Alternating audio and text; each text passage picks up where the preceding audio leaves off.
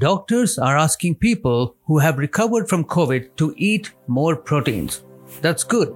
But is that the right advice? Is there any problem in doctors prescribing a protein-rich diet for people who have just recovered from COVID?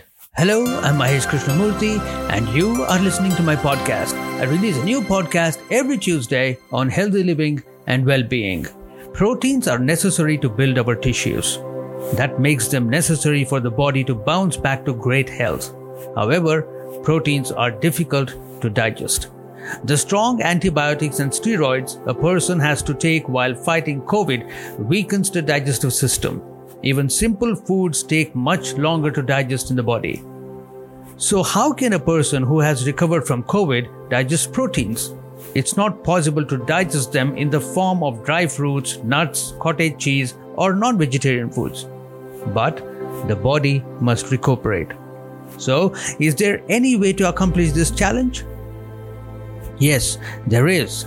First of all, we must understand that there is a difference between filling your stomach and digesting what you have eaten.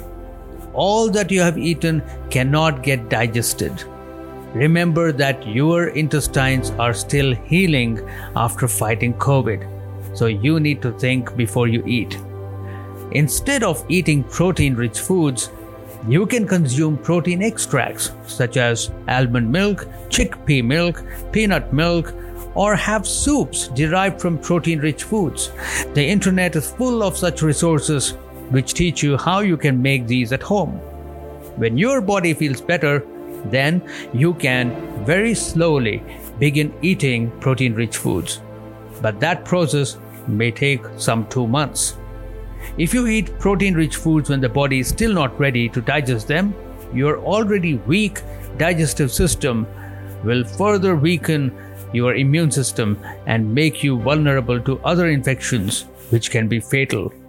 So, be patient while your body heals. Support your body as it is healing. Always remember that you need your body. Your body doesn't need you. Thank you for listening to my podcast. I'll connect with you next Tuesday. Until then, stay tuned.